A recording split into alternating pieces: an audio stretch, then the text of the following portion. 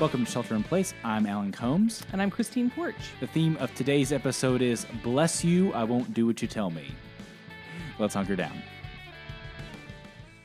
Today on the podcast, we'll be talking to the Reverend Dr. Amy Laura Hall, who is an ordained elder in the United Methodist Church, who's been teaching at Duke University since 1999. And it is a very full conversation, wouldn't you say, Christine? Yeah. So before we get into it, I do want to say, welcome back to the podcast, I know, Christine. I know. I needed you. a couple weeks break. Plus, nobody wants me talking about technology. Oh, yeah, well, fair enough. But anyways, we're glad to have you back, but we are very excited about this conversation with Amy Laura, so we want to jump right into it. So we're going to jump into it right after the break. SipTequila.com is a curated collection of high-end tequilas that can be shipped directly to your door. From crystal clear Blanco tequilas to older tequilas aged for 6 years in red wine barrels, SipTequila.com has something for everyone, novices and aficionados alike. Their white glove delivery service gets the bottles to you safely and securely with their very cute lids wherever you are in the United States. When your bottle arrives, follow along with their tasting notes and education for the full agave experience. Shop, ship, and sip with SipTequila.com. Mention that you heard this on our podcast with code SHELTER, SHELTER, and you'll get free shipping. SipTequila.com. Welcome back to Shelter in Place. We are here with the Reverend Dr. Amy Laura Hall, and we are glad to have you with us, Dr. Hall. The first question that we always ask our friends when we have them on the podcast is who you are, what you do, where you are sheltering, and who you are sheltering with. My name is Amy Laura Hall, and I am in Cedar Park, Texas, which is what do you call a suburb of a suburb of a suburb of Austin. And I've been sheltered in place.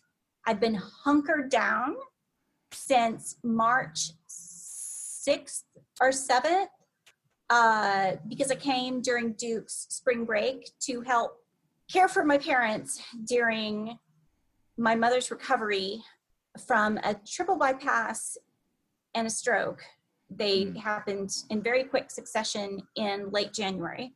And so I came during Duke's spring break to help for a week. I was here for 2 weeks right after the triple bypass and stroke in late January. And I came back thinking for a week I could be helpful just buying groceries, getting things ready, not knowing what I was getting ready for. So I've been here since March 6th or 7th and with my parents in what I've now come to call Texlandia. So were you, when you came down, you basically sort of figured they were going to need the help. And when did you find out you were going to have to distance teach from Duke?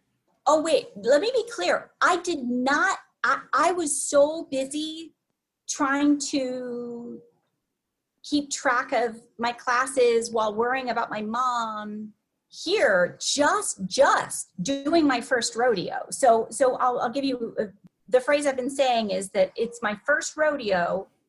And then it became also my first circus during a hurricane. So it was my first rodeo. I just came to take care of my mom. I was like, yada, yada, yada, pandemic, heard that before. I teach in global health. I know pandemics, yeah, whatever. I'm going to wash my hands a lot. I'll be fine. It was only after I got here that it started registering. Wait a minute. This is not going to be like Ebola. This is going to be a different kind of situation. And my dad, right after I got here, said, it's going to be like 1918. And I texted several friends in the sciences to say, is this going to be like 1918? And they said, oh gosh, no, nothing like 1918. And last week I asked my dad, how did you know? And he said, because my dad talks very slowly. So he said something like, Amy, well, I guess I heard stories of what it was like then. And so I did not know I was coming to help buy groceries during a pandemic. I was just coming to be helpful after my mother's. So it was my first rodeo. It was my first time to January started the rodeo. It was my first time physically to take care of one of my parents. And so I didn't know I was coming during a pandemic. I had no, I mean, I didn't have any idea. So, we've talked a lot about the displacement of this whole COVID-19 period, how it's been very psychologically displacing and obviously physically displacing. And in your circumstance, you're actually displaced from your home, in your parents' home. How are you experiencing that idea of displacement? And, basically, where are you finding comfort in the middle of that? Well, if I could reliably turn you around to see the little birds in the backyard here, I would. But my dad is a retired minister. He's barely retired because he can't stand being retired. Because he's once a pastor, always a pastor. It turns out that's the case for some people. But there are two little goldfinches. There's a beautiful tree in their backyard, and my dad started basically, I hope he wouldn't mind my saying this, pasturing the birds. Like he was coming outside and feeding the birds, and they obviously love him and love this space. So I've been refeeding the birds, like refilling the bird feeders, and there are two. I wish I could show you right now. There are two little goldfinches, and they are barely social distancing for me. Like they're really close. They're two little goldfinches, and they're just bright yellow. They're amazing bright yellow. And there have been several blue jays, and we've seen some cardinals. And it's a tiny little backyard. It's a very small backyard, but yeah, the birds have been helping a lot, and also hula hooping. I hula hoop. I don't do yoga. I tried yoga. I can't do it. Well, if you hula hoop, you need to come to Floyd Fest. You'll fit right in. To what?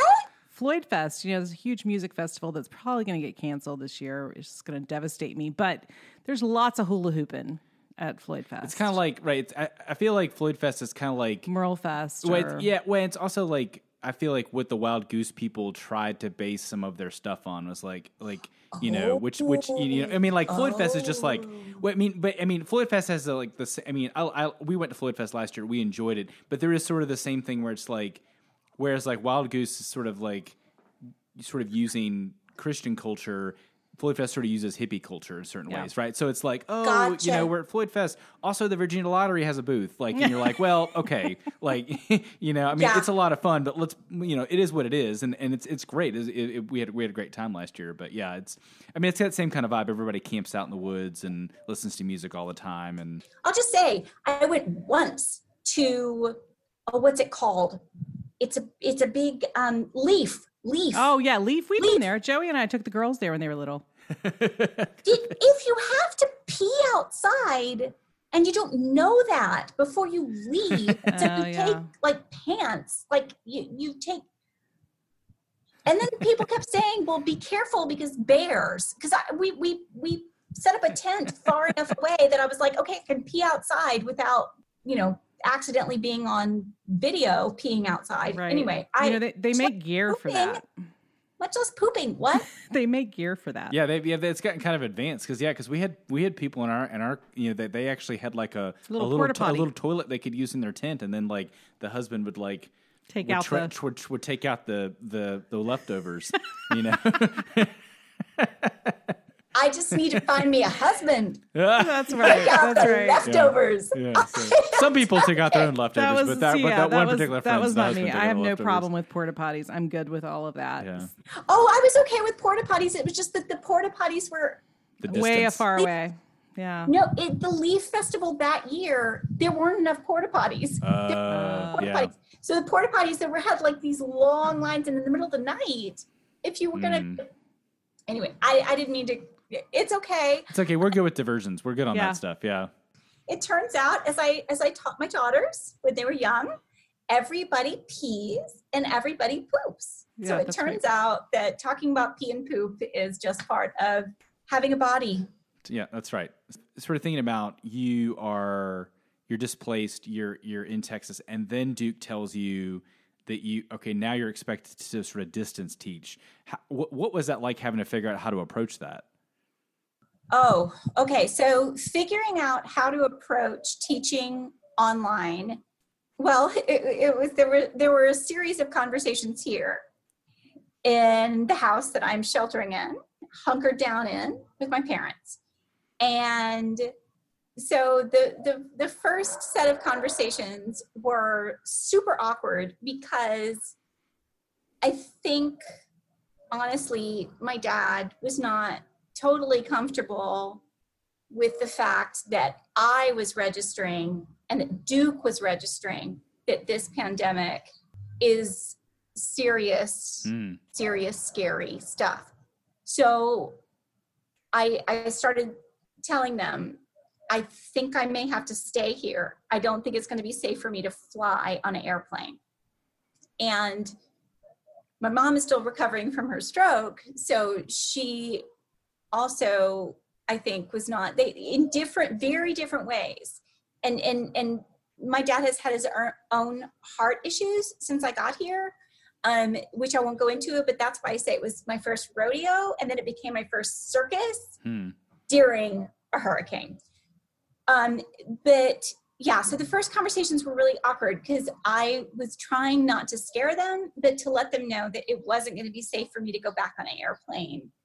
Because if I went back on an airplane, for sure, I wouldn't be responsible coming back to care for them again in April, which is what I'd scheduled to do. I'd scheduled a week in March and then 2 weeks in April. So, and then I was going to extend it in April if I could. So when I got the message from Duke, it was also kind of complicated because Duke University had one policy.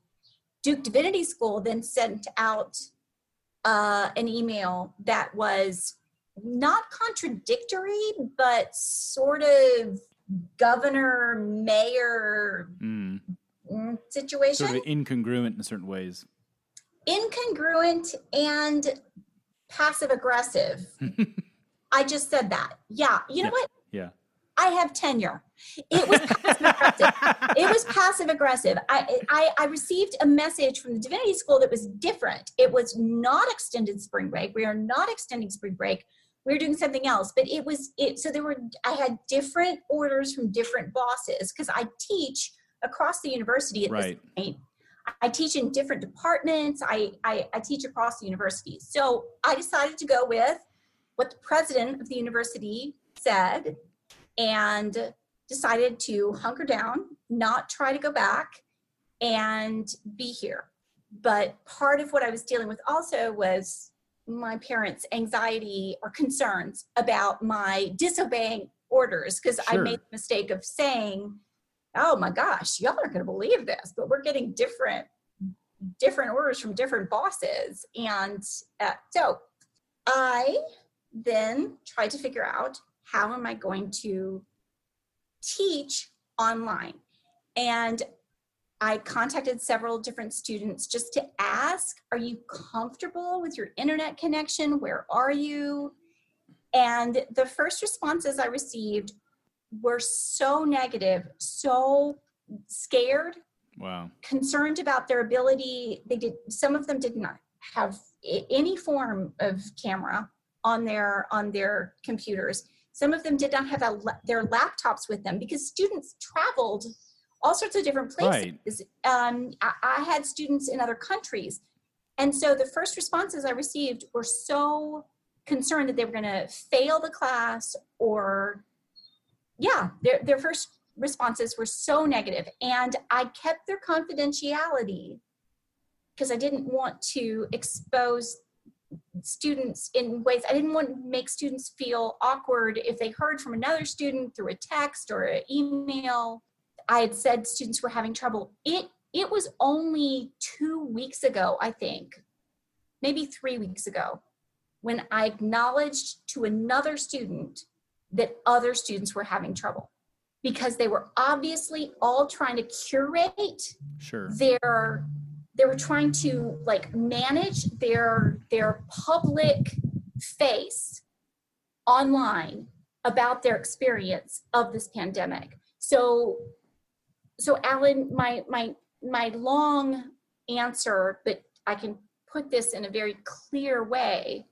I've been trying to help students feel brave enough to say, I need help. Sure, you're right. Yeah. Things are not easy here. I do not have Zoom. I do not have this, that, or the other thing, because students have been, I'll risk saying this, students have been feeling like they have to lie to one another online about their access for online education.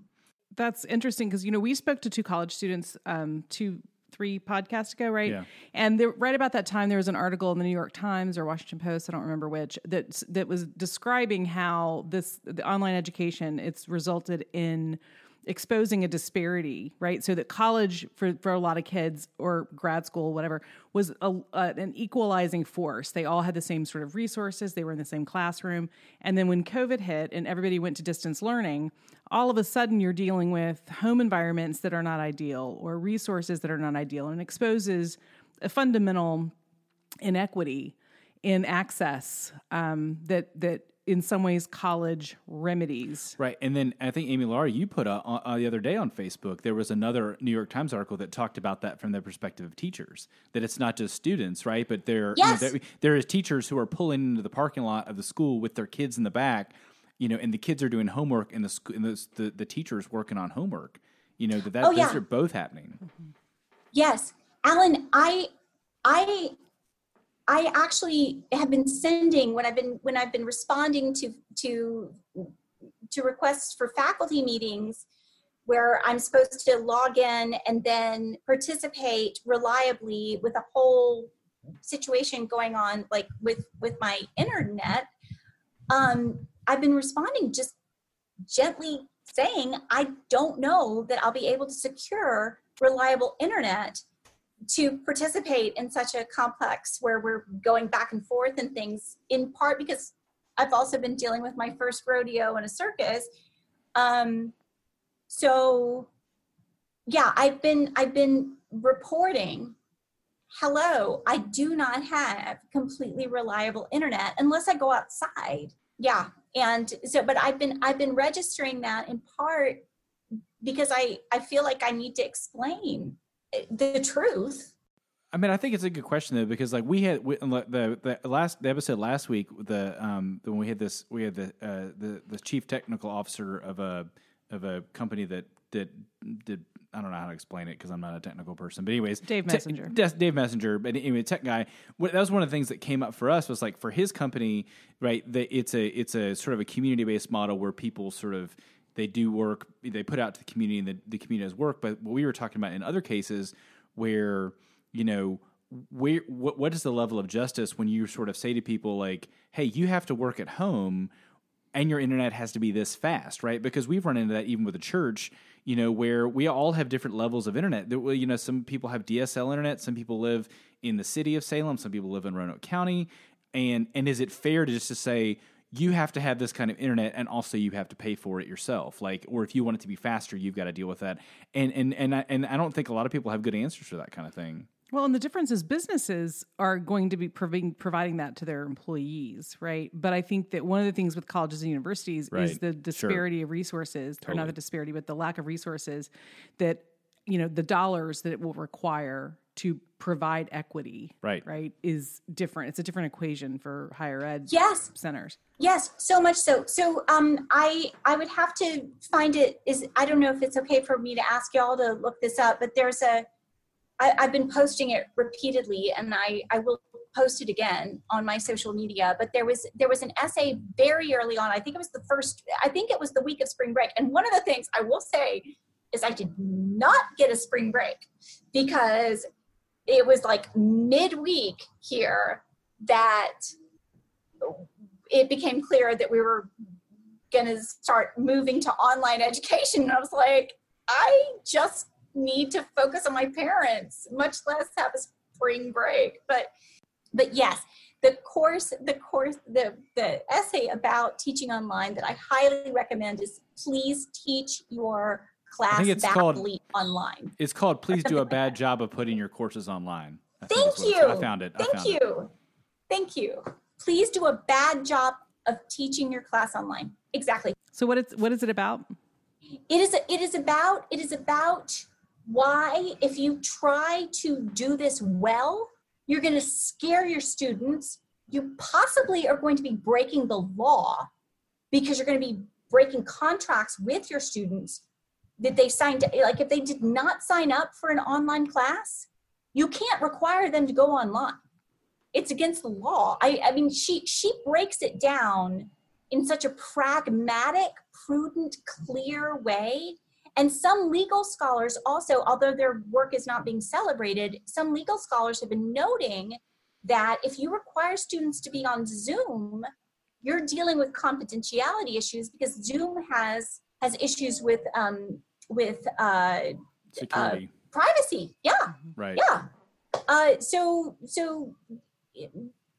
various different educators have been trying to not sound the alarm, but at least bring caution to the situation. So I've been spending a lot of time on the phone individually with students, like just on the phone, just having conversations on the phone with individual students. And also email, lots of low tech. That was one of the things she wrote in that essay, that please teach your online class badly.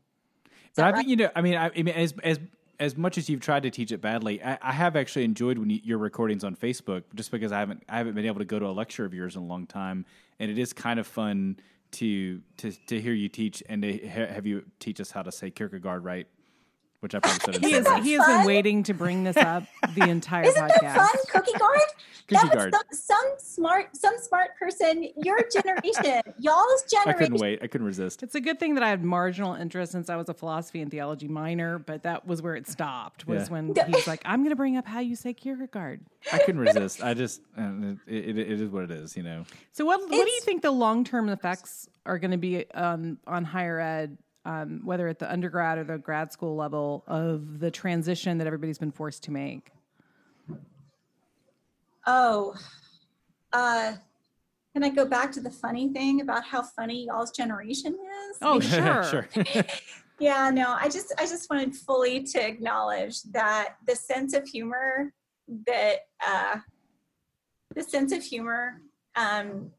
given that I have not had social interactions with other human beings,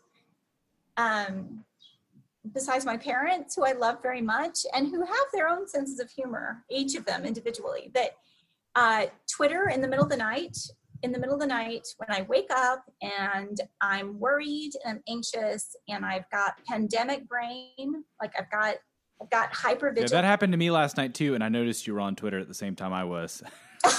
Yeah, somehow I feel more comfortable being on Twitter in the middle of the night than Facebook. I feel like that my Facebook friends are going to judge me for being on Facebook in the middle of the night, whereas Twitter is weird enough that it's a weird place. It's okay to be awake in the middle of the night, but I've been waking up hyper vigilant, and it's partly because I'm rodeo, circus, hurricane. I'm dealing with so many different things, but the sense of humor that people like 10, 20, 30 years younger than I am, because I'm 50, whatever. What am I now? 50. I was born in 1968. This is the best, by the way, because you just put me squarely in Alan's generation, and I'm really in yours. Because I'm only 4 years younger than you. But since I'm so young, I'm so youthful, clearly. Well, it's good because when we interviewed the college students, I have never felt older, because we were talking about like, remember when we got email in college, and they were like, what? Yeah, but it was funny because when you first said, y'all's generation, I thought, yeah, that is going to be awesome, because if she's placing me squarely in Alan's generation, then I clearly must be doing my oil of Olay correctly. I placed you squarely. See, I'm just so youthful. That's true. In fact, Kristen, you really keep me young. Oh, that's exactly right. And then there's poor Joey. And poor Joey. She ages Joey and keeps me young. I age Joey. Sorry to interrupt you, but I just was enjoying that too much. I could see it in your face that you were like, she's calling me in Alan's generation. Oh, I love it. No, this is actually like one of the things I'm thinking is possibly maybe online things where it's only a few people. Like I can do this. Sure. I can do this. What I can't do is the larger, Right. like It's chaos. chat room thing, like all the, yeah. I mean, I can do it. I've been doing it, but I don't know. And I don't think anybody who tells you they know what's going to happen in the next year is trying to get a contract for a TED Talk. Thank you, because I mean, that was part of what was keeping me up last night. Is like I woke up in the middle of the night. One of our kids came in the room and like they slinked into the bed, and then I was like getting hit in the face, so I got up and tried to go somewhere else, and then I just opened up Twitter, and it was just like a deluge of the next year, and it set me racing because like it was like just in time for things to start up in Europe, like the news cycles to start up in Europe. So I just started getting this is going to be the worst economic downturn ever, like and stuff. And I was like, it is going to be, and I was just like freaking out, and I was just like downstairs in the living room by myself freaking out. And then I thought about it like this morning when I like finally got back up, and I was like, I don't have any idea what's going to happen. Like, no one knows. I think I actually think it's like, that's actually like a little, sometimes it freaks me out to not know. And sometimes it's good news to me to not know, because I realize people are just like writing think pieces because they got to write about something. Yes, exactly. So yeah. One thing that's been very clear is that scientists who work on epidemiological models, who are saying, here's what we think is going to happen, they don't get an interview. But if they say, here's what we really think is going to happen, then they get an interview. So so scientists who are trying to be cautious and careful because they don't know. Right. I mean, it's like if somebody asked you, Alan, like, okay, no, it's not the same, but I'll risk saying this. If some little kid says, please explain the Trinity to me, and you say, well, here's what the Trinity is like, and you say it in a soothing, assured, authoritative male voice, and here I Right. could go on and on about how like the Cuomo thing in New York. Right. If you've got an authoritative male voice leading people through this, clearly it's complicated, but here's the best metaphor that will help explain. God is a Trinity. I mean, if somebody's talking like that, they're full of shit. Full of shit. And so the scientists were saying, like, we know. Yeah. Right. We have a sense that this is most likely the way things are going to go. They're full of shit. Like, they don't know. They're doing their best. They're doing their best during a situation where they don't know. They don't know. Anyways, we could keep going on that, but so I have no idea. What's going to happen. Well, I think that's fine to say. I will say though. I will say. I have no idea, in part because I do not know how much of an influence the Gates Foundation, the Bezos family. Bezos, how do we say his name? The DeVos family. I don't know how much oligarchs who are terrified of actual student activism and actual student, like exactly the dynamic you named, where public education and college education and university education is an equalizer, where people are in the same classroom and noting things, learning things from one another. I don't know how much the oligarchs have been tracing this pattern where people are learning across class and race lines, and how much they've invested. But I will say that Young Life, for example, Young Life started, and I've been writing a book about this for a long time, but Young Life, the organization, started in part as, well, in large part, as a response to the student anti-war and civil rights movements going on in the 1940s, 50s, and 60s. So I pray, I hope that the oligarchs are not so intertwined with the funding of universities that we're going to be moving to online in ways that we shouldn't.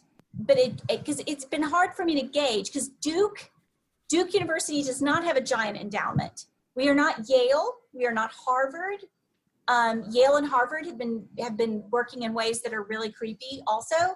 But I don't know. I don't know how many universities and colleges are dependent on money that is connected to the oligarchic money that is determined to make sure that people do not cross the boundaries of race and class and gender identity, who are trying to figure out how to keep a lid on the anti-war civil rights movement. But I'm trying not to be pessimistic. But if I think the bad guys, if I were like, okay, if I were a really bad guy, what would I do? I'd buy up all the local journalism. I'd buy up the universities. I'd buy up the churches. I'd buy up the seminaries. Like, if I know that, if I know that if I were a really bad guy, I would do all those things, you've got to believe they already know that. Right. So I am praying that we are not looking at that scenario, because the bad guys also want their kids to go to universities where they look good. And Right. The bad guys did not try to get their way into online universities. So I have to hope that the whole Oxford, Cambridge, Harvard, Yale thing is enough of an allure Right. That makes that sense. we are not looking at the total online takeover. But it's at Duke. It's been coming for years, as some professors who are big names, Peter Fever, who's the head of, and this is notable, American Grand Strategy. So Duke has a center, a big giant thing called American Grand Strategy. Peter Fever is the head of American Grand Strategy, and he teaches, I think he teaches all of his classes in this way where students log in, they watch his lectures. I don't know if they change or not, but then they feel lucky to have had one lunch with him. And that's at Duke. And that's been going on for years.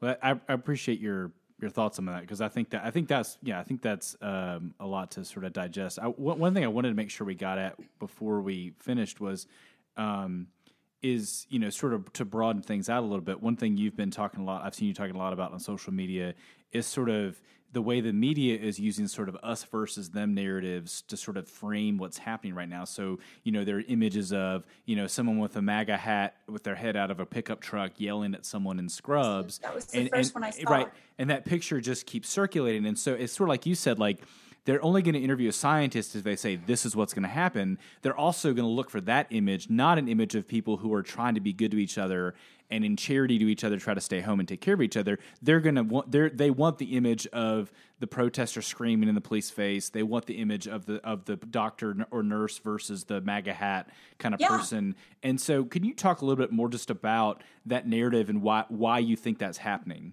Yeah. So it's happening in part because it's a well-funded effort. And this is now, it's in when I saw yesterday, I think it was in the New York Times, maybe it was this morning.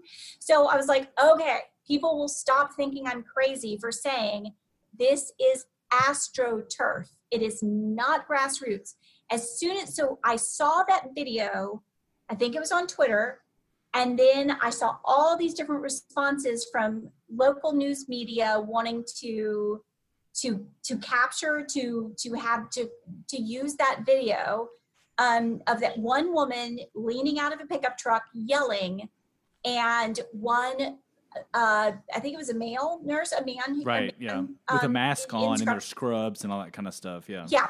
So, and as soon as I saw that, I was like, whoa.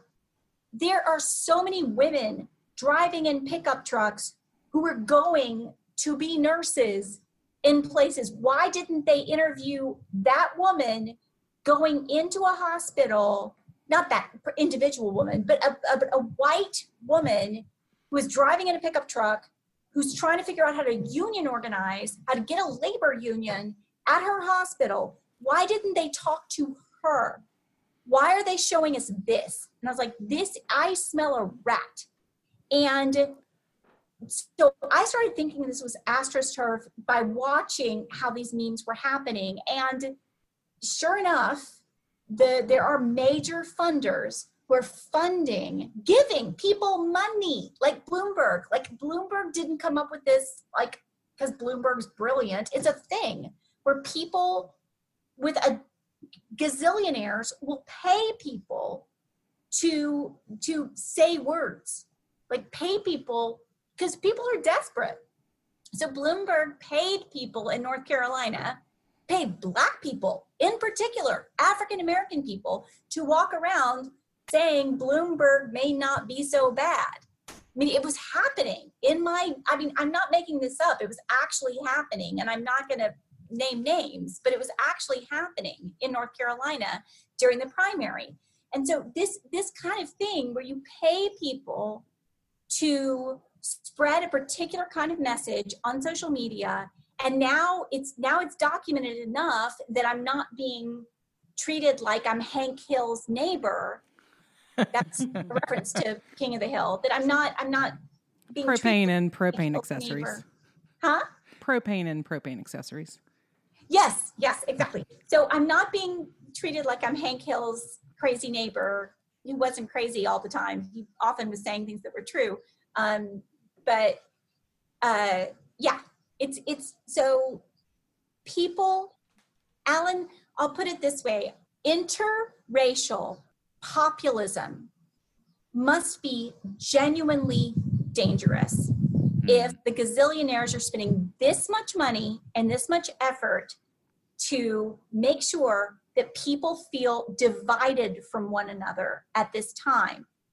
Also, there's a kind of classism going on where it's not, it's a kind of, when people are afraid, sometimes people will figure out who do they feel safest being distant from. Right. And white Episcopal women generally feel uncomfortable saying that they're uncomfortable around brown people.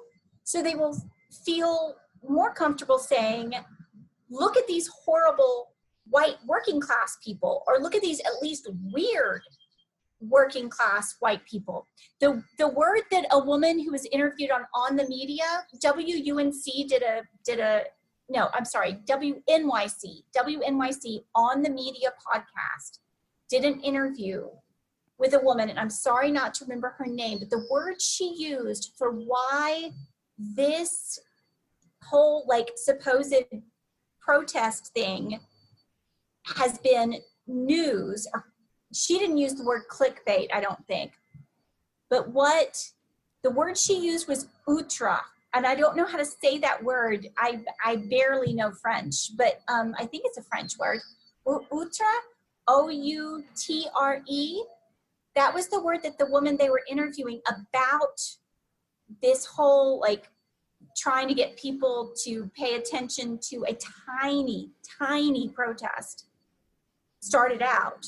And it was that it was more outre, or however you say that word, than the May Day protests. So people were sharing all sorts of memes about people in MAGA hats. And I was like, does anyone know that a giant international thing is going on where people who are working are walking out on May 1st. It's because it's both the media is controlled by Lex Luthor. So Lex Luthor bought the Daily Planet. Lex Luthor bought the Daily Planet. All the Lex Luthors are buying the Daily Planet. And also that a certain demographic of people who are lonely and online are looking for ways that they can feel safer by seeing other people as other. I hate using right. that. No, but I think you're right, because you'll see on Twitter, like, people have started, like, there'll be like sort of a juxtaposition of like a picture of a bunch of people on a beach in Florida, and then a supposedly really progressive person is just sort of says, I'm just sipping my tea watching them. And it's kind of like, no, that doesn't work either, just to sit back and be like, yeah, y'all go ahead out there and get yourselves killed. Like that's not charitable either. It's just a different version of the same kind of hate. Yeah, but I just think we've seen it much longer than just this, right? Oh, sure, I think it's just another version of the same kind of the same dialectic we've heard for 4 or 5 years now. Absolutely. And that it is the same systemic problems that are driving it. And I mean, I think the part that troubles me the most, and I'm not going to go off on Young Life, although I desperately want to right now. Just Lawrence Wright, who's a Pulitzer Prize winning journalist. He's won a Pulitzer Prize for writing about religious cults. When he's interviewed and asked why he writes about religious cults, he says it's because he grew up with Young Life in Fort Worth, I think it was, in the Metroplex. I think I remember you posting that, because I think I sent it to Christine. Yeah. Lawrence Wright. but I mean, here's my issue. Book on Scientology, but just in case it helps, it helped me to. Oh no, I don't need any more fodder for my Young Life hate. Yeah, so she's with you. I'm with you. No, it's okay. I just thought if you're dealing with other people who are like, what are you hating on? No, I don't care. I don't like most other people, so it's okay. But here is I have my gang. But here's what I was getting at, is that to me, one of the things that's the most difficult in this us versus them thing is that there is this church movement, which is I'm going to go have church in a public space, whether that is in my car or whether that is, people social distancing at 10 feet apart. And it becomes a false dichotomy between sort of the Christian charity model, which is it is charitable to remain distanced at this moment, and a different kind of this kind of ethos of I'm being persecuted by not being allowed to gather, which I think is fundamentally insane, right? Because there is, in fact, no Christian persecution going on with COVID. This is just fundamentally hey, can we not gather in groups of, 10 or more? Right. And that's with me being super familiar with like Chuck Colson and his work in the U.S. prisons to basically try to basically create systems where Christians could meet in larger congregations because they were combating the influence of Islam within prisons. So I'm aware of that idea, but I also I'm also very aware that like this isn't that, right? Right. I think that's right. I mean, because I went on our live stream, I just got up and said on a sermon, like, because I was like, I think it just needs to be said. I looked right at the camera and I said, we are not being persecuted. This is Christian love to care for the most vulnerable. And what sort of gets to the heart of what we're saying in terms of the division is I had people from across the political spectrum send me messages later that day and say, thank you for saying that and reinforcing that. I mean, people who I know are much more conservative than I am sort of responding affirmably, yes, no, we're staying home because it's the right thing to do for people, not because there's some version of, Governor Northam's not trying to crush the church in some way in Virginia. Instead, we're doing what needs to be done in order to care for vulnerable people. And I said that I have like a little prayer live stream we do every day. I said, if this isn't good news to poor people, if this isn't good news to sick people, if it's not good news to oppressed people, it's not good news. It's not the gospel. Yes. And so if we're going to talk about reopening the church, one of the first rubrics has to be, how does it affect vulnerable people? And the other narrative I hear is like, no, we need to be tough, right? It's sort of like the masculinity stuff. Like, I'm not going to wear a mask, right? I'm not wearing a mask. Like, only wussies wear masks. And I'm like, no, that's not what this is about. Because it's not about how tough you are. If you look at my Facebook page, I only have one friend, because my page is completely public. And I only have one friend who periodically will post a succinct counter kind of balance to something I'm saying. And he's said a few things on my Facebook page. And I know I've got people in my life who are like, who is this man? Why is he commenting in this way? This is somebody who's a former student from way back, way back, who part of what he's looking at in right now is ways that surveillance, ways that camera surveillance, video surveillance, ways that surveillance is functioning. He's ex-military, and he's thinking about questions of actually now I'm realizing I've got several friends who are posting these kinds of things. Which businesses are going to go out of business, completely out of business, if we go for another 4 months, 5 months out, and which businesses will still be afloat. And that is something that economists, whatever, but that's something that people who pay attention to politics and economy and regional economies are also thinking about. So I'll put it this way. Again, going back to, I don't think we've talked about PUCE, the colored PUCE officially Right. online, but in North Carolina, we are not a purple state. We are a PUCE, P-U-C-E state. That it very much depends on the lighting and the perspective.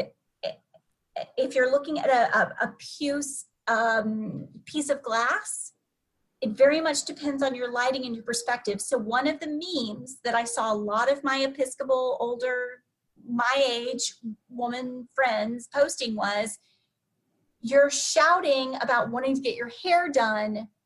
You're not thinking about the people who are doing your hair. And it was actually something snappier and more clever or something like that. But I was thinking, I know people who are working in salons who are desperately hoping that we will be on a shorter timeline, because otherwise they're not going to be able to keep their salon going. So do I want our economy to be like that? God, no. But it is so much more complicated than who's wearing a mask, who's not wearing a mask, what kind of mask people are wearing. It's as I've written several times now in the last month or so, when I go to the grocery store, I am seeing women in Eileen Fisher expensive loungewear and men with MAGA hats trying to figure out how to make sure that we're all getting through the checkout line carefully and kindly with one another. And that is not being shown. The mainstream, that is not ultra. I wish I could know how to pronounce that name, that word. That's not exciting. That's not exciting. And it's happening. And I do want fully to support y'all as a congregation not to do anything before, like you said, if the most vulnerable person in your congregation is not feeling safe coming to church, you're just going to make them feel like shit if you're having church and they can't come. Like if you can't be in person with people who are feeling stuck and scared, and they then feel like, well, the only way I can go and be with people is to get myself to a setting where churches don't have the same health requirements as Sonic drive-through, right? Right. Like Sonic drive-through has somebody coming to make sure that people are keeping the health enforcements in place. If churches are ready for the health inspectors to come in, oh, that'll be interesting. Like, real interesting. That's the reason why you can go to Sonic and not a church. the objection I have to that is the objection I have to this idea that churches are being persecuted by being closed, right, is that then when the church reopens and has services, because let's be honest, we all want to be in church, right? Absolutely. And I mean, I miss our church family. I miss seeing people. I miss hugging people. I'm a big hugger, much to some people's chagrin.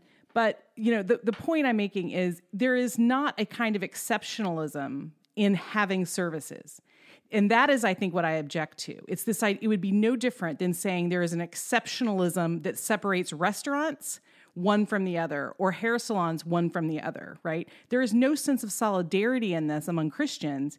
And it is troubling because it turns it into an us versus them. So then what are we supposed to do as a church? Feel pressure to recongregate so that we can maintain what we feel like is our sense of community, right? And not have that usurped? That's silly, right? But my point is the us versus them isn't just being created by media. It's being created by principled, ideological, just ideologues, right, who are intent on having a particular perspective of Christianity, a perspective that is certainly not one I agree with, but that actually ends up creating a native us versus them within church communities. Does that make sense? Right. So the church that's having services becomes the principled us, right? Yes. And then the churches that are not having services out of a different Christian ethic, right, one that I think is much more valid and much more authentic, right, is basically being called the them, right? And so if you want to be part of us, right, it's a little like Young Life. If you want to be part of us, come to us, right? And it's absolutely patently silly, right? Because I mean, I have a major objection to that. Like basically you're pilfering off my church. Back off, right? Oh, that's happening. And see, because I haven't had much time to actually visit with actual pastors because I've been teaching and all this stuff. Okay, that really is happening. Because somebody was saying to me just this last week that's happening in my home annual conference, the Rio, Texas conference, where churches are either doing like aspiring pastors who are going to be like, look at me, I've got Zoom, and I can do Zoom with, look, I'm reaching 3,000 people. So people are like, look, I've reached 3,000 people online. So I'm super successful. And then you've got a few pastors who are like, look at me, I'm reopening up with, strength and courage and, I'm guessing borrowed masculinity, but it's that thing. Yeah, no, I will say it's the Institute on Religion and Democracy is not funded by Methodists. If you look who's funding the Institute on Religion and Democracy, which is working on dividing, and they're so opportunistic and brilliant. They work on dividing mainline denominations. They've done a very effective job of it. And now our general conference is postponed. So I'm sure they're going into overtime. They're funded by Catholic oligarchs. And now I'm going to sound like I'm anti-Catholic, but they are funded by Catholic oligarchs. They are not funded by Methodists. And when I found that out, I was like, brilliant. So I would guess some of these dynamics it's always follow the money. Peter Story was one of the first Christians to say that to me, by the way, Alan. Peter Story said, follow the money, always follow the money. So I'm guessing there's a follow the money thing going on. So you wrote a book on Julian of Norwich. I got the opportunity. I bought it, Amy Laura. I bought it. It's in my ownership of my little library. But Julian of Norwich lived through a plague. Probably the thing she's most famous for is the thing you see plastered everywhere. All will be well, and every manner of things shall be well. But can you talk a little bit about Julian of Norwich in terms of your academic study of her and what does her experience offer us during a time of pandemic?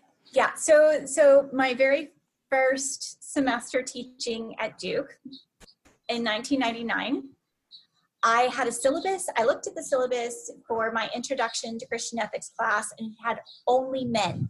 I had assigned only men, all male syllabus. And I looked at it and I was like, this is unacceptable. I've got to assign a woman from the tradition. but I hadn't been taught any. I mean, like this whole Susanna Wesley thing, I was like, right. yes, like anyway. So I started asking people, who should I assign? And somebody said to me, you should assign Julian of Norwich. She said because I had no idea who she was. And they said, she wrote, all shall be well, all manner of things shall be well. And the first thing in my head was, that's so stupid. That's so not true. I do not want anything to do with this insipid theology. But she kept coming up. And eventually I went ahead and said, okay, I'll read her Revelations of Divine Love. And I got the Penguin edition, the Spearing translation, the Penguin edition. And I started reading it, and I started reading it alongside several different accounts of that period in that part of England's history. And I couldn't have found the patience to read her visions as radical if I didn't have several history books alongside. And one of the ones I can highly recommend is one by Fritz Bauer-Schmidt, something called Julian of Norwich and the Body Politic. I'll have to look it up, but it's University of Notre Dame Press. But I started reading Julian of Norwich, started teaching Julian of Norwich, and I was teaching for the first time in the South. I grew up in the Southwest, not the South. It was my first time to teach in the South, and I was teaching that we are all one blood. So I was teaching Julian of Norwich her visions of being kinned, all of us kinned as one blood, as having the same blood, and that is the blood of Jesus Christ. And I didn't know I was teaching something radical, because I didn't grow up in the South. I didn't know, but I could see in the classroom as certain students they were very uncomfortable with this. It was like, we believe this, right? Like it was starting to dawn on me that the sense that human beings are all kinned by Jesus's blood was that we are all family, that we're actually family, and that there aren't different kinds of blood. Right, because the fear in the South is how do you say it? I can't even say the word. Miscegenation. Miscegenation. Yeah, I mean that's the fear, right? I think the fear is called racism. Yes. The fear is called racism, and let's not use a big word. Fair enough. Yeah, but it's and I'm so grateful to students. Alan, I think this was a little bit before you came to Duke. I was trying to remember when, but a little bit before you came to Duke, and I have permission to share these stories because I've asked, but I only share student stories if I've got permission to share them. But I had students start telling me, like, I'm like, where is this coming from? Because this idea that there are different kinds of blood. And one woman said in the big intro class, so she said in front of a bunch of people, she said, my parents taught me that if a white person and a black person try to marry, it'll be like a dog and a cat trying to mate. And I was like, Jesus. Wow. And this was a young woman, young, like she was right out of college. I think from one of the Bible Belt states, I'm sorry not to remember, but she gave me permission to share everything but her name. But all these students were nodding their heads, black and white. I was like, where the frickin' flufla am I that this is a thing that y'all were taught? But they were taught this, and then one of the older white women said, it's in the Bible. I was like, where in the Bible? And I don't even remember where, but they all knew the same verse in the Bible. It's something from the Old Testament. I don't remember, but I just was like, wait, since when are y'all reading the Bible this closely?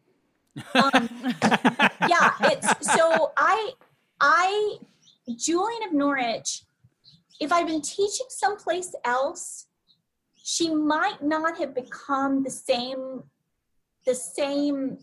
visionary that she became for me, but I found Julian was absolutely crucial to teach every single year. Every time I got a chance to teach her, I started teaching her. And about 15 years ago, I decided I've got to write a book about what it's like to teach these visions. And so the book is short, but it took me a long time to write because I was trying to write in the vernacular, like actual language that people walking around in the world could understand. And so I worked on that book for about 15 years. So I will risk saying I'm very proud of that book, and I hope you end up enjoying it. I mean, enjoy. Yeah, I had the pleasure to skim it today, but I didn't get to. It's got a great cover. Read. It was to say that it's an award-winning cover. I mean, the cover is unbelievable. The cover did, yes. I mean, I was a religion major in college, and I had never come across her. I mean, our sort of token woman, you know, and not in a bad way, but just in the like when we did Christian theology in college was Teresa of Avila, and she, you know, and that's fine. She's another one that gets reduced to platitudes. Yeah, right, exactly. I mean, I you know that she as a mystic, she's not something I identify with. But Julian, I feel like when in your ethics intro, when we were sort of forced to engage her.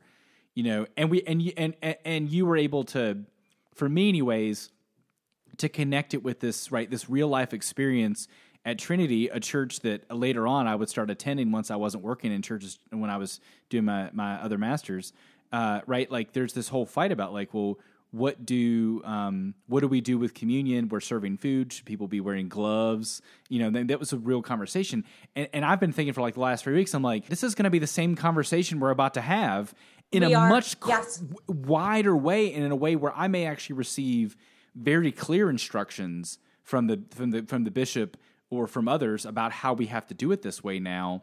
And so, you know, I mean, I've spent, you know, I graduated from Duke in 2008, and so I've been in churches since then, actively resisting like the like when I do communion of like the holy hand sanitizer where people make this big deal about it and it becomes a liturgical action.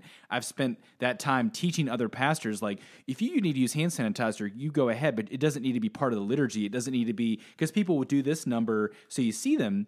And so like at our church, I have a lavabo. I have a soap and water in addition. I wash my hands, but I don't, you know, I'll never forget, Amy, I don't know if I've ever told you this story, and I don't want to get too lost in this, but the very first Sunday I was a pastor, I swear to you, the very first Sunday at the very first church, you know, and I, you know, and the reason I love you is because like besides Jesus, like you're like the small voice in my head, like holding me accountable to stuff. But anyways, the very first Sunday at that church, you're right there with Jesus. Yeah, right. We went to serve communion. I swear, I love this. Morgan, I'll tell a story to each all the time. Anyways, we go up and serve communion, and we get in the semicircle, and I'm the associate pastor of this church, and it doesn't even occur to me this is going to be a thing. And immediately, as we go up there to get ready to serve communion, the lead pastor goes to each of us and squirts hand sanitizer in our hands. Like, and I'm thinking, oh no, this is not a thing I want to do. Like, this is not a thing I do. And so, you know, and just the like the liturgical action of like to every person up there, and I'm going, what the hell are we doing right now? You know, I mean, it just, you know. Anyways, I just never forget that. I mean, that's always been with me because it connected in a real way that like when we are together, what we are afraid of is each other sometimes, right? Because of our difference. Alan, do you know when Trinity started going like wackadoo on this? Do you remember this? I think it was before I started going there because I didn't when I was doing my MDiv, I was working in churches, and so what I did the THM is when I started attending Trinity, so it was a little later. It was after it happened. Trinity started going wackadoo on this when we started Pancakes with the People. Pancakes with the People. Yes. So it was a pancake dinner where literally anybody could just come from anywhere. And it was an effort of Trinity, which was a downtown Durham church, to try to figure out what it meant to be a downtown Durham church, which is why Morgan and I started going there, is because we liked it. It was kind of scrappy, you know, like. So what was wrong with Pancakes for the People? Well, because dirty people come in and they come take communion. Oh, so it wasn't the problem with the with the event. It was a problem with the people who were having to actually welcome their neighbors. It was also a problem with the event. It was also a problem with the event. It's complicated, but it was. I mean, they're dear people, but that was the thing, right? Is like you start inviting those people into the building, and then it becomes you know. I mean, I always remember like at Trinity being like, oh, they caught somebody in the bathroom shooting heroin or whatever. You're like, oh, is that true? I mean, maybe it is, but like that actually sounds like the church being the church at some point, like when you're wrestling with that. But I can see like apparently there are no addicts in the church. No addicts, not allowed. Yeah, I mean that was the thing. So you start inviting out quote unquote outsiders in, and suddenly you're afraid of mixing. Well, if we're taking communion by intinction. We all know what happens. Like sometimes people's fingers touch the juice, or like people just let it go, or like the worst is, and usually I can like stiff arm people and keep them from doing it, is where they put it in their mouth and then they're like, oh shoot, I didn't dip it yet, and they pull it back out of their mouth and try to dip it, and no, I got more bread, I got plenty of bread, it's fine. But that happens all the time. And so people imagine that, and they're like, I can't do that with those people. And so they started arguing about like, should we be wearing plastic gloves? Gloves. That was when the plastic gloves started. Should we have like little tongs and like put them in people's hands? And I mean that kind of stuff. and I'm already like having hives, knowing that we have to go back at some point to reopen the church, and we're all like in Virginia, we are not authorized to do online communion, which I'm glad about because I don't think it's a thing. But knowing that. Like, we haven't had communion in 2 months now, and we're going to want it when we get back. And how the heck are we going to do it? I mean, I think about it every day. Are clergy not allowed to go to places and do and distribute communion in person, like to people? No. Everyone's shut in right now. Yeah, no, you can't. I mean, so basically, so first of all, the guidance has not been universal across the United Methodist Church, which I think is silly. But anyways, and so some places we've got are allowing guidance on gay people. We can't right. We've got guidance right, on and how to or even I mean, to put it a different way, they're okay with it not being universal across the church in this area. Okay, but everybody has to believe the same everything about everything else. I don't get too lost in that. But anyways, so what we've essentially done in Virginia is said, this is a time either you either sort of develop it's just like a spiritual fast, right? It's like you desire it, right? It's a spiritual communion, you desire communion, or you have love feast and you make sure people know it's not communion. But I'm not visiting people because I'm trying to care for them. They don't want me to come see them because they're afraid I'm going to bring it into their house, And you've got kids, and you're also dealing right. I mean, it's perfectly reasonable, and no one's mad about it. But we are going to want to have communion when we get back. I mean, that's Can I ask? Okay, here's a suggestion. So Jennifer Woodruff Tate. Jennifer Woodruff. She may her editing name may be Jennifer Woodruff. Is the editor of Christian History Journal, the Christian History Journal. I'm sorry, I can't remember the name of the journal, and I'm embarrassed. Jennifer, please forgive me if you hear this. But Jennifer is working on a journal issue that's going to be all about churches' responses to the 1918 pandemic, the 1918 flu. And I think that going to sources to figure out how churches dealt with this in that period is going to be more useful just pragmatically, like theologically. Julian, she's your gal, like yay, like read Julian. Pragmatically, it might be interesting. I think it would be interesting. I want to read those journal articles. She's editing a whole issue of that journal. And if somebody could figure out how to link that would be really helpful. I'll have to check that out. I'm sorry not to remember. I think church history, Christian history, but her name is Jennifer Woodruff. Her PhD is from Duke, and she's editing a whole journal issue on practical responses. Because one of the things that I may be making this up in my head because I'm exhausted, but I'm not. Y'all haven't exhausted me. I'm just tired. It's okay, we're tired too. But something in my head. I'm trying to remember when churches started using the little cups. Oh, right. Yeah. Do you remember the little cup? Yeah. And there's some good, we can I talk think about this later. But there's some articles about that, right? I mean, right? They started. I mean, it probably was in that area, and it was a marketing strategy, right? Is it's more hygienic to have everybody to have their own little cup than sharing a cup and all that kind of stuff. I mean, that was part of how that process was marketed was towards, hey, let's try to give everybody their own cup. Even though I always think that's bunk, because if everybody has little cups, little like old ladies like nails are always going, like when they go to pull them out of the tray, they're always going there. So the last two questions, we always have two things we ask you. One is to identify a nonprofit that's near and dear to your heart that we can help highlight as part of this broadcast that might drive some support to that organization. Have you given any thought to that?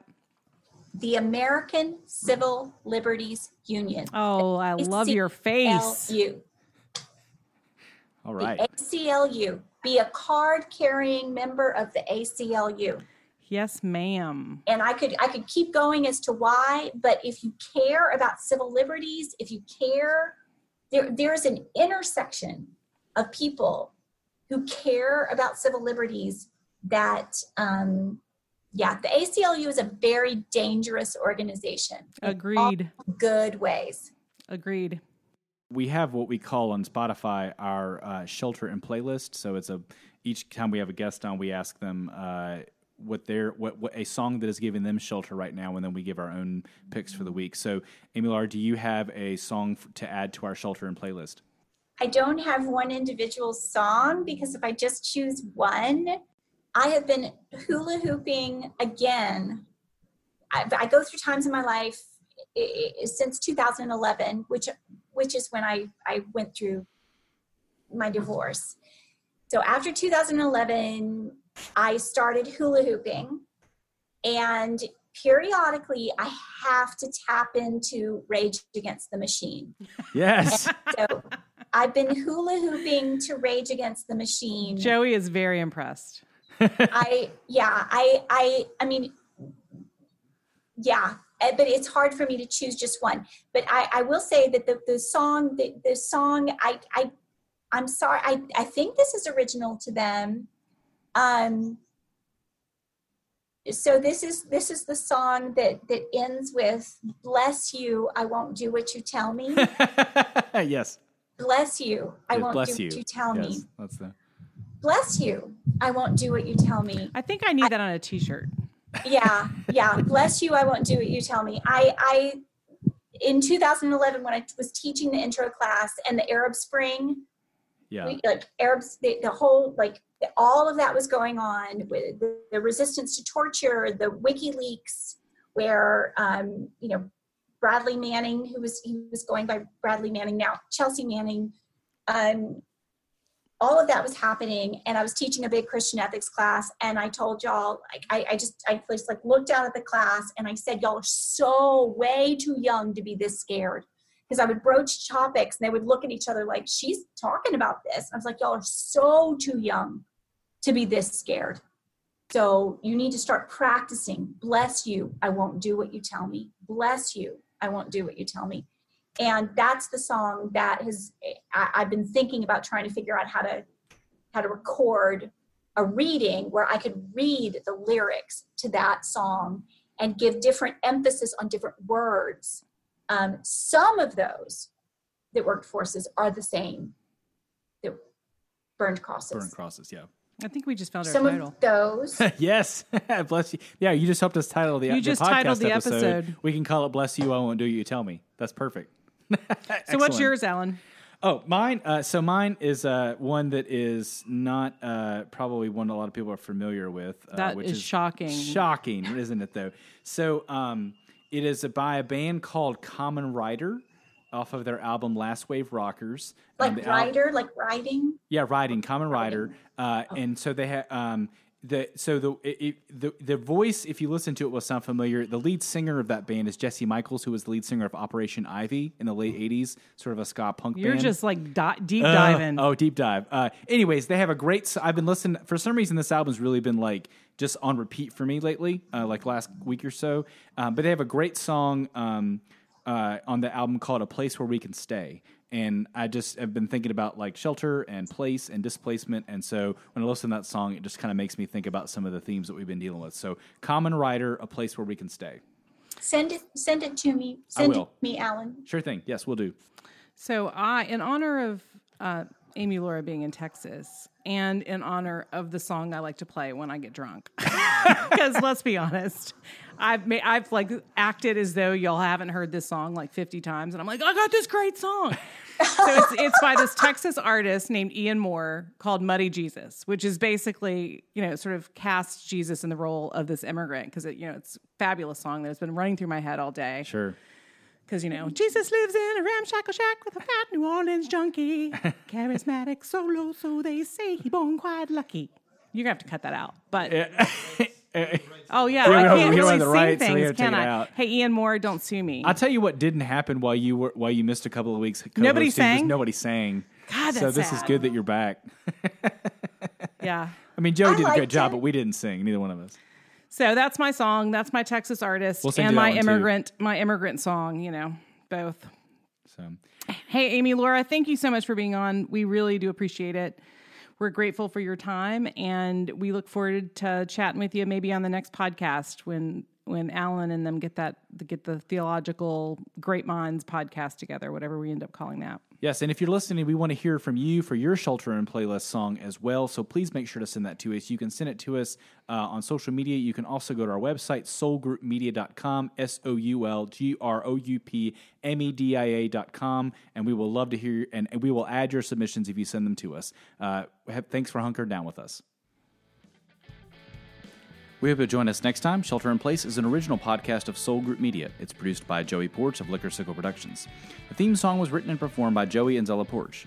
If you would like to find out more about the podcast and Soul Group Media, you can visit our website, soulgroupmedia.com. That's soulgroupmedia.com, or find us on social media. If you enjoyed this episode, please leave us a rating and review. It helps others to find the podcast and hunker down with us.